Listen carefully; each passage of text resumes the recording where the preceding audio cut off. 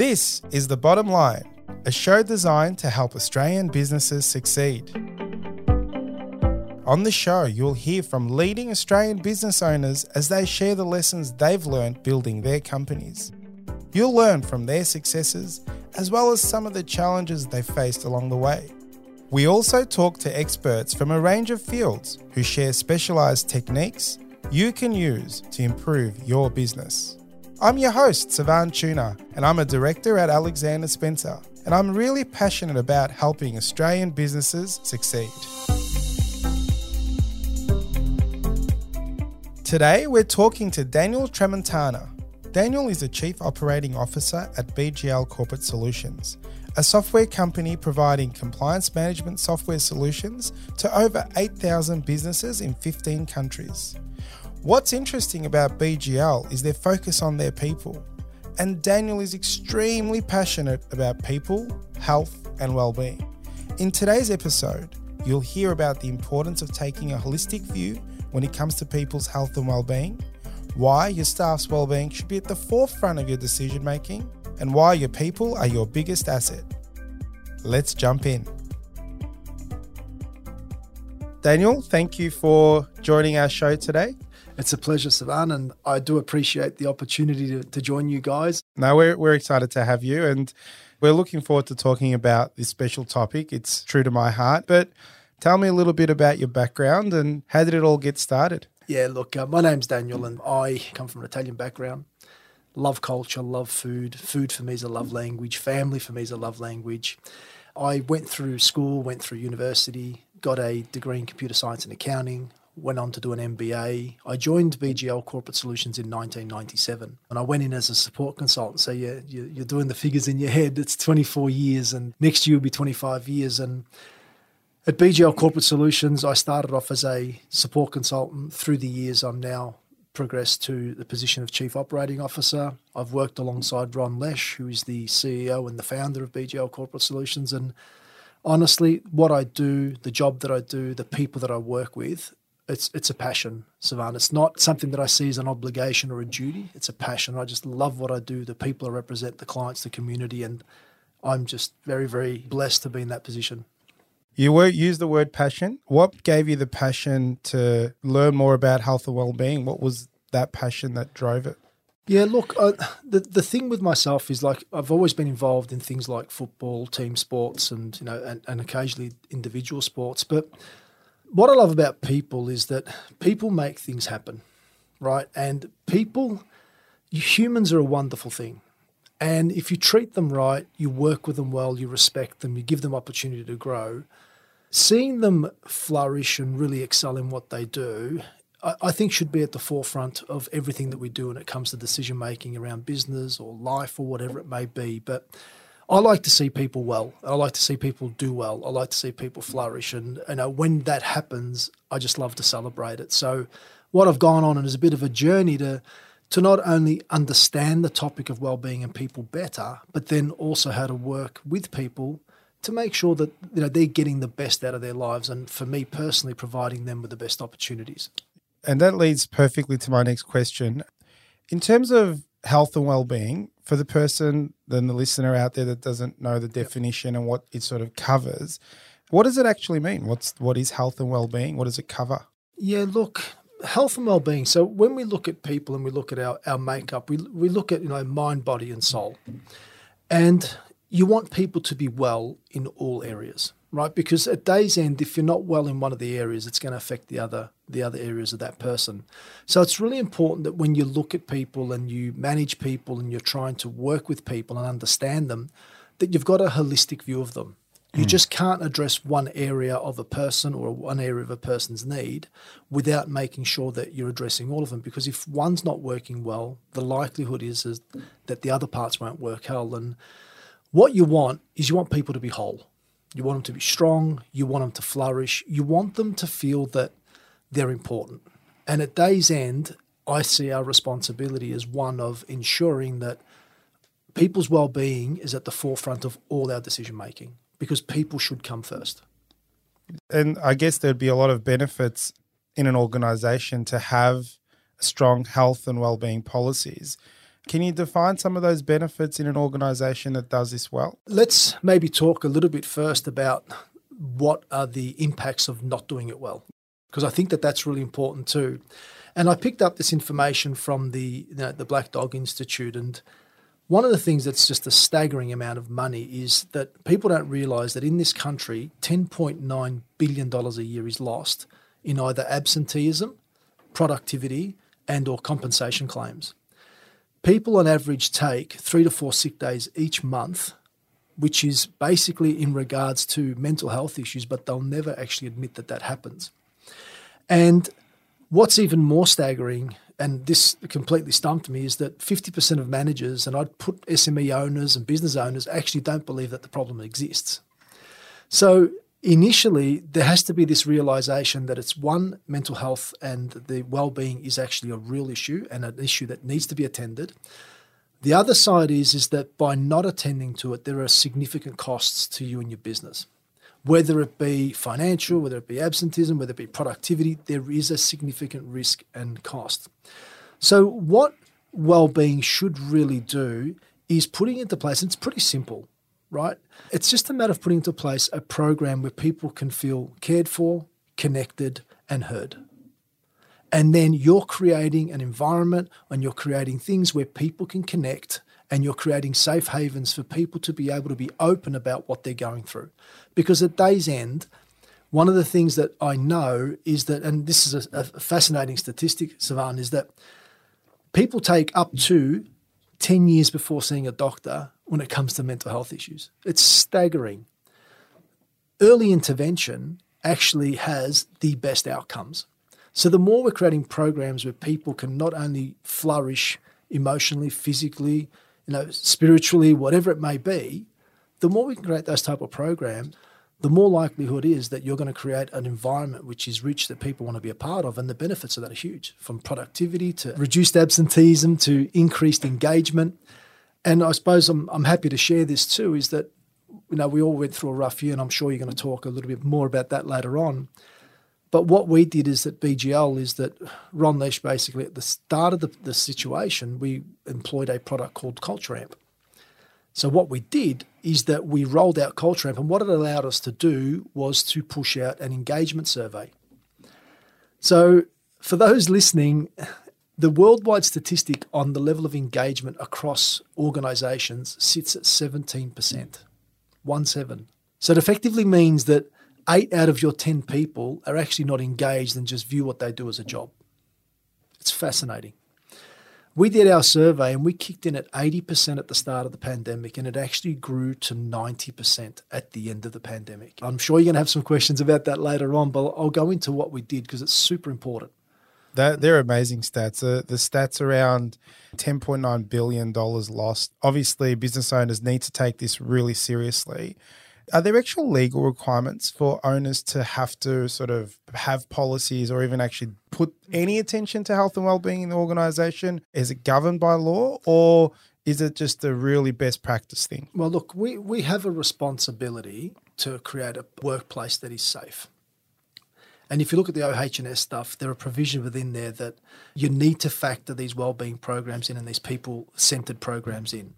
And you can see, I know that there was quite a bit of discussion about this was some of the manslaughter charges that came through and the onus going back to directors and officers of companies, for people that may do something that's actually not favourable and, like, for example, they may take their life, and there may be a sequence of events where, you've been alerted of something but you haven't paid attention to it or ignored it, then you as a business owner, you're actually responsible for it. And we know that I think the charges are in excess of up to 20 years of imprisonment. But what people don't realise is that it's not just the SMEs, but from what I understand, if you're someone in a senior position within an organisation, you are deemed to be an officer in the organisation, the responsibility falls back on you too. But one of the things that I'd really like to share is that there's a website or a resource called Heads Up, and that's really tailored around workplaces. Now, Heads Up is an amazing resource for SMEs to actually jump into and work out how to create good, safe, holistic workplaces, which, look, you can't mitigate everything. But you've got to be seen to be wanting to be intentional about it, and you want to be seen to ensure that you're doing everything that you possibly can to create a place that's really healthy. I can see the benefits being huge. We try to do a lot of professional development in our organization. We have casual Fridays, and from a cultural perspective, you could probably see that there'd be a lot of additional benefits. So you're mitigating obviously issues and around risk and exposure from an office holder point of view. But Absolutely. I think the cultural part, listening to you, I can definitely see a lot of culturally in an organization that puts this in the forefront. It would just really hone in on the staff's well-being, and the performance and the output would be pretty impressive. You've talked about Culture Amp, and you did sort of some surveys and you got a score. In terms of business owners, especially SMEs that find it difficult for time and whatnot, where would they start? How do they get started? And how do they create this journey for themselves of having policies around mental health? What are your recommendations for someone that's listening that hasn't put effort into this space? Insofar as how does an organisation prepare for this, or how do they factor it in, right? What's really important, Isvan, is that at day's end, it's a decision and a choice, and it requires deliberate focus. It's a continual, consistent process. It's like culture. Culture just doesn't happen. It needs to be defined, and it needs to be actively lived out every single day. Because without doing that, then culture is really just a word on a wall that people don't identify with. So when it comes to well-being, you actually need to dedicate the time and the resources to be able to make a program work that fits your organisation and people. But before you can actually even embark on anything on that, you need to just be accepting of the fact that you actually will have people within your organisations that have the issue, and you're going to need to be informed, be educated, and start looking into, okay, what do I need to do? What do I need to do or provide? But more importantly, how do I ingrain this into all my people's everyday lives? And how do I integrate this with my culture so that it becomes an everyday topic or an everyday point of focus that becomes central to the decisions that you make when it comes to your people and when it comes to your business? So firstly, there has to be an acknowledgement that whether you like it or not, there is a problem. And then once you've acknowledged that, then, okay, how do I develop my understanding and knowledge to be able to build this into my culture so that it becomes something that takes place every day? Yeah, that's really good advice. And linking it back to culture makes a lot of sense. It's not something you can have as a process-driven thing. It's got to come from the top. But from what I'm hearing also is that once you build that culture, it's the people in the organization looking out for themselves, but looking out for each other as well. And really good advice. I've never looked at mental health or health and wellbeing in an organization in that sense. I've had the view around, be nice to your staff, make sure you're looking after their professional wellbeing, get them trained, make sure they're improving on their job. And we think we are doing the right thing, but sometimes we forget that they might be having pressures at home, or someone dear to them has passed away, or it could just be anything that we kind of stay away from, and we get scared to actually go there at times. And look, what you're touching on around the whole personal professional development, that's super important too, because you want to retain your staff and grow your staff, right? But what people sometimes don't realise, and this is why I like to build it within the culture. See, people think that, that when it comes to well-being or mental health, it's that big thing where the person has a breakdown, they're taking the leave. No, it's not. It's not necessarily that. So, being able to have a culture, and I think we're going to talk a little bit more about working from home later on, right?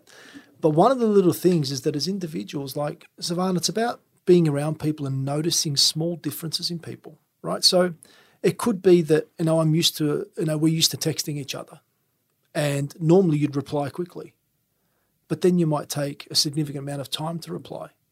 Or it could be that your tone in your emails are different, or the way that you're dressing up is different, or the way that you're paying attention to your personal care is different. It's about creating a sensitive enough culture that you notice the little differences, which cause you to ask the questions, which could then really bring to surface some issues. And I've experienced this many a times where I've just noticed slight modifications in people that were actually as a result of much bigger things happening. And then you're able to get in, and we all know the importance of early intervention, being able to quickly jump in and provide help or point them in the right direction is absolutely critical. We don't educate leaders in this space. I haven't seen anything that's come on my desk around with stuff that I've done in terms of my leadership training. Is there stuff around for leaders to be able to, are there short courses, there books that you would recommend? So look, there's a number of things that I think are really important. Firstly, there's things like mental health first aid courses, right? So Mental Health First Aid Australia, there's many of them. They do a 2-day course, which basically allows you to be in a position to have a greater knowledge of mental health and then how you position yourself to help a person. I'm going to make this point, and it's a big point, but people think that mental health, your responsibility is actually solve the problem for that person. And that's why many people get scared of it, and especially business owners. You're not there to solve the problem. You're actually there to point them in the right direction to get them the necessary help that they need. And this is why I love the resource called Are You OK, right? They've got a 4-point plan. Ask the questions, are you okay? How are you doing? There's lots of things you can do around that. And they've got fantastic resources that you can download, you can go through. It's amazing. But then having the ability to listen and to try and work out, okay, is there something wrong or is there not something wrong? But just be listening, because one of the things that we do well is that we talk a lot, but we don't listen. And in listening, you can actually hear what's going on. And what you then do is, if you do identify that there may be an issue, you position yourself to encourage action. Now, this is why I was talking about before, okay, you do a mental health first aid course, all it does is that it empowers you to have the conversation. But then when it comes to encouraging action, you're talking about referring them to your EAP, so Employee Assistance Program, which I encourage businesses to have. I also look at things like the resources that are available, like Head to Health, Are You OK, Beyond Blue, Lifeline, Headspace, Heads Up. Be aware what these organisations do and how you can leverage off them to assist you in helping your employee. But just remember, you're not there to solve the problem. You're there to basically come alongside them, put your arm around them and say, okay, together we can work through this. But the onus is on them, right? You're just there to encourage the action. And then the last one talks about checking in. And honestly, it's just such a powerful and beautiful thing when you are going through a difficult time and you get that text from a friend or a phone call just to say, hey, you're doing okay. Have you gone to the doctor or have you seen EAP? What difference is it making? Can I help you in any way? But the check-in is not a token check-in. It's a genuine check-in. It's a check-in that's got to come from the heart, or else, honestly, that trust or that relationship, just, that person confiding in you may pull back. But it's a genuine check-in, and doing that consistently is really important. The genuine part I do resonate with. It's people can at times say, how are you? And before you finish, the person that's asked started to walk off. So I have seen that happen in conversation around the office. So when you actually genuinely care, there's a different conversation that's been happening. That's definitely one that I've seen around the office. You've worked with organisations, you've obviously dived deep into this topic and you do talk to other companies around it. What are some of the really sort of out-of-the-box ideas or policies that people have adopted, or you're just very impressed by something and you've heard and gone, wow, that is just something that I'm really impressed with that organisation is doing? There's lots of really good examples, right? But I'd actually like to use BGL as an example. And one of the things is that it's very easy to design blanket programs or just run with whatever because it makes you feel good. But no, you've got to have an understanding of what's going on first, and you tailor what you offer to what's going on. So just during the pandemic, Sivan, there was a couple of really interesting things that I know that I based whatever we did on insofar as programs. And I worked with Louise in HR, who's our head of HR, people and culture, really closely on this, and with Ron Lesh, who Ron basically threw all the resources behind it. But people may not know that the biggest issues during the pandemic really was things like boredom was up 600%, especially in Melbourne. We were locked down for, don't even want to talk about that, but people were bored. And boredom was up 600%. Loneliness was up 300%. Anxiety, 80%. Fear, 300%. Confusion, 500%. Right? So what we did is we took this data and information that's coming through, and all that came from the Healthy Bodies, Healthy Minds, Healthy Business organisation. And what we did is that we started to say, okay, what can we offer the people to make sure that we get across the line well? Because at day's end, whatever you develop, you want to make sure that it's not just you or the leaders or the business owners that get across the line. Everybody wants to get across the line, and you got to get them across the line strong. That was our goal. That was our objective. Get everyone across the line as strong as we can. So what did we do? Really basic things. We encourage people to rest. We encourage people to take the time to exercise. We encourage people to take the time and to make sure that they were eating properly. Like, the amount of people that, and we're all culprits of this. We let ourselves go from a diet perspective. I know that a few of us put on a few more kilos. I know that, I don't want to talk about it for myself, but there's some pants I couldn't belt, even I did that to an extent, right? What we also did is we actually allowed people to take time out, and we okayed for them the permission to take time away from their desks. It was okay to put yourself on, mute or not available because you wanted some time out. We encouraged some people to take annual leave. We encourage things like allowing people to take mental health leave days where they just could take the day off without having to provide a certificate for it. We did things like encouraging people to limit their media time because, this is a personal opinion and I have some quite strong ones, but the pandemic of the media was just as bad or even worse than the actual pandemic of the virus itself. But one of the things that I loved that what we did is we encouraged people to look out for each other, to check in for each other, to drop that little message on Slack. I know me personally, and I didn't get through them all, but I embarked on a journey of trying to ring as many BGL employees as I can. And some of the stuff that I found out was just incredible. But the fact that they saw that we'd taken the time just to call, say hello, why are you ringing me? I'm just in this team or I'm just this person. I said, but it doesn't matter. You're a team member. You matter. You care. Mate, I did things like I've never seen before. I got involved in Bollywood classes. I'm the worst dancer in the world, but we encourage things like that. We did Friday cooking with BGL team members. We did footy things. We did boys' night in. We did girls' night in. We did all these activities. But the importance of it is creating points of connection where everybody in the organisation could tap into something and feel connected.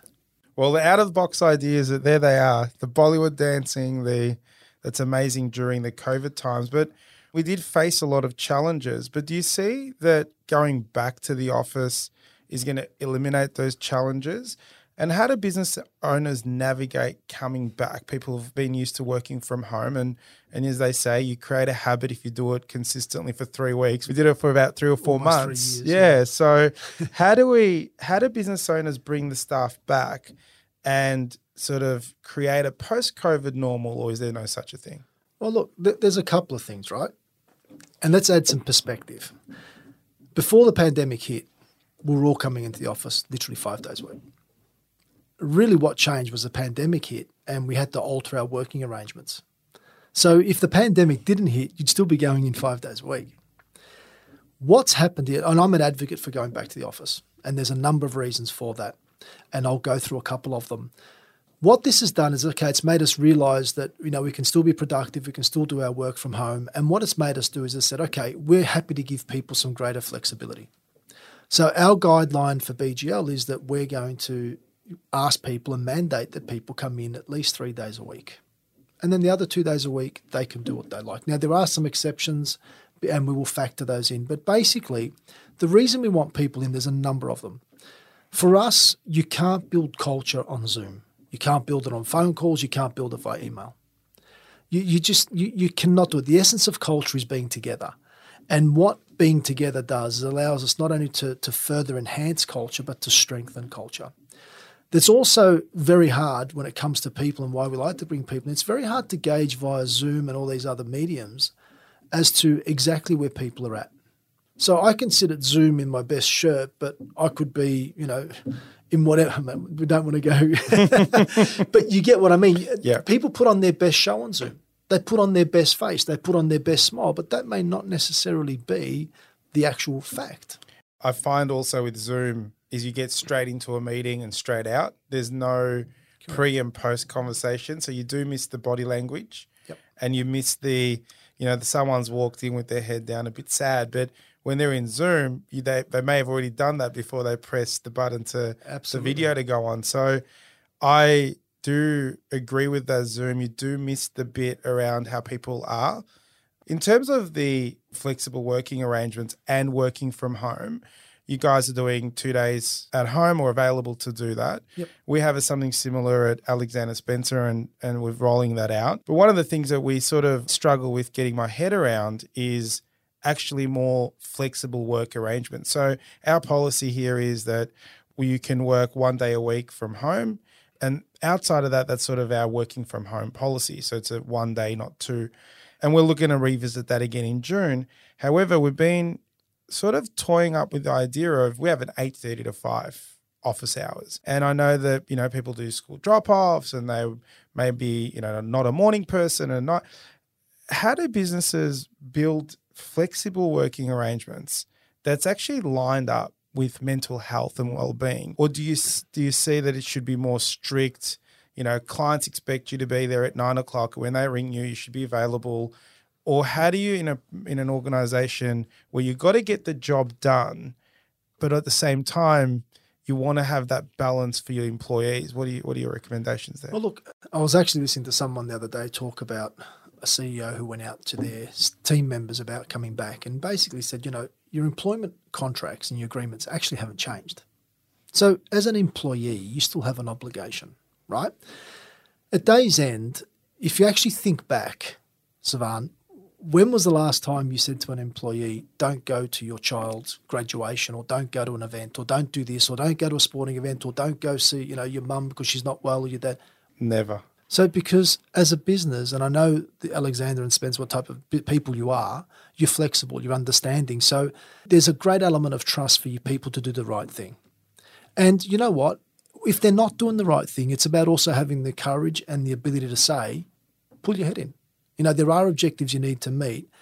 There are things I'm happy for you to work around to meet the objectives, but at day's end, you've still got to meet your objectives and your targets, right? So when it comes to, some more flexible working arrangements, for some people, it may be better off for them. I had a girl come to me yesterday, came and said to me, look, I'd like to start at 8 o'clock, but be out by 4 o'clock because it helps me with traffic. Well, fine. I don't really mind. As long as you're meeting your targets and your obligations and you're doing what you need to, it's fine, right?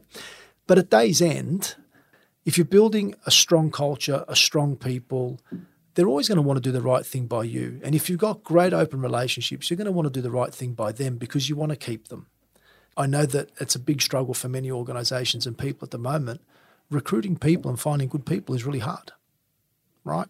And you want to create and sustain the best possible environment where not only your people are flourishing, but they also feel that they have the flexibility and the ability to be able to speak out and ask for, times for, attending certain things or to accommodate better starting times or finishing times to make their life easier. And you know what?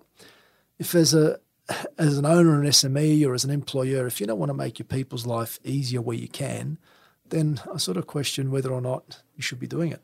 Daniel, we've talked about people's health and well-being, and sometimes in business, there are times where we have to have difficult conversations with people. How do you have those conversations knowing that conversation potentially will significantly impact their well-being? How do you go about that? Yeah, look, that's a really interesting question. And I know that in my role, I've had to have many tough conversations. And we've got to remember that as owners of businesses that we still have to run a business. And you're still going to have to make business decisions. And business decisions are going to impact people. So the main thing is that when it comes to making the tough decisions, and there are many that business owners have to make, of course you underlie your conversation with compassion and understanding and mercy, right? But at day's end, at times you're going to have to make the tough call. Now, when it comes to making the tough call, you want to be in a position where you're considering the person and the way that you deliver it, but you've also got to emphasize the fact that you need to make this business decision. And it's got nothing to do with the person. It's got to do with the needs of the business. So firstly, you need to be really well prepared for the conversation and be able to explain why you're making that decision. And it's not a personal thing. It's a business thing. And you need to also be prepared that there is going to be a reaction and a response. And you also need to be prepared with the resources to be able to point this person to, should they need some help, someone to talk to, some career conversations, have your resources available and be in a position to be able to hand them to them. Because you don't want to just make a decision and say, okay, here you are, you're off on your own. No, make the decision, make the call, however tough it may be, but then you need to also provide them with the resources and the help where they can take that next step with confidence. But business decisions and people decisions are hard. And I've always had the mindset, if you find certain decisions of whether it be firing people or changing people's roles or demoting people or performance managing people easy, then, it's not an easy process. But if you're doing it with a smile on your face, then I'm sort of thinking, well, you're actually not interested in the person. You've got people, they're there to achieve a business objective. You need to be able to make the right call when you need to make that call. Do it with compassion, do it with facts, and always do it with the right resources so that person can walk away from that conversation, with whatever they need to make sure that they have the confidence to take the next step. That is brilliant advice for those that are going to have those conversations. My final question's around sort of measurement and being an accountant, we like to measure things in lots of fancy spreadsheets and whatnot.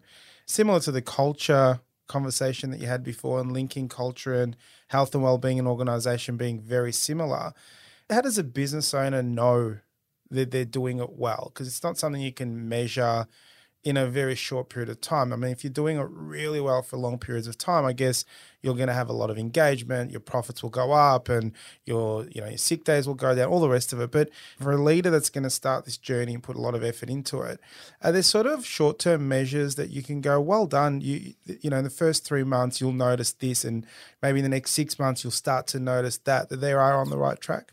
Yeah, look, like I said, we went down the path of surveys, which were engagement surveys, and we can roll them out whenever we like. And that's one of the beauties about the system that we have, is that whenever we want to get a gauge of the organisation and how the people feel, then we roll this out. They answer the questions. They're completely anonymous. And whatever feedback we get is pretty much unfiltered feedback, right? Which gives us a good gauge as to how we're going. But one of the things that we probably don't do enough of is just talk to our staff, right?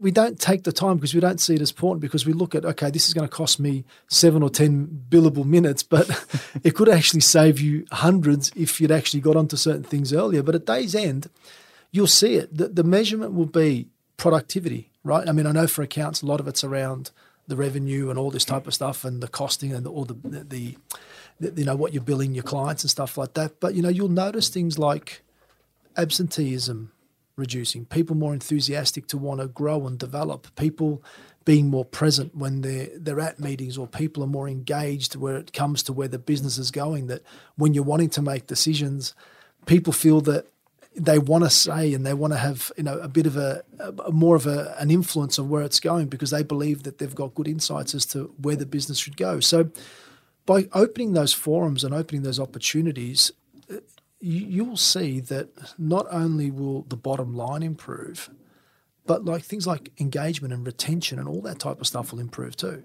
But you've got to have measures in place, and you've got to know where you are today and then how you're progressing by adopting certain things, which allow you to get a really good idea as to how you're progressing as an organisation. And there's many wonderful tools available. Culture Amp's not the only one.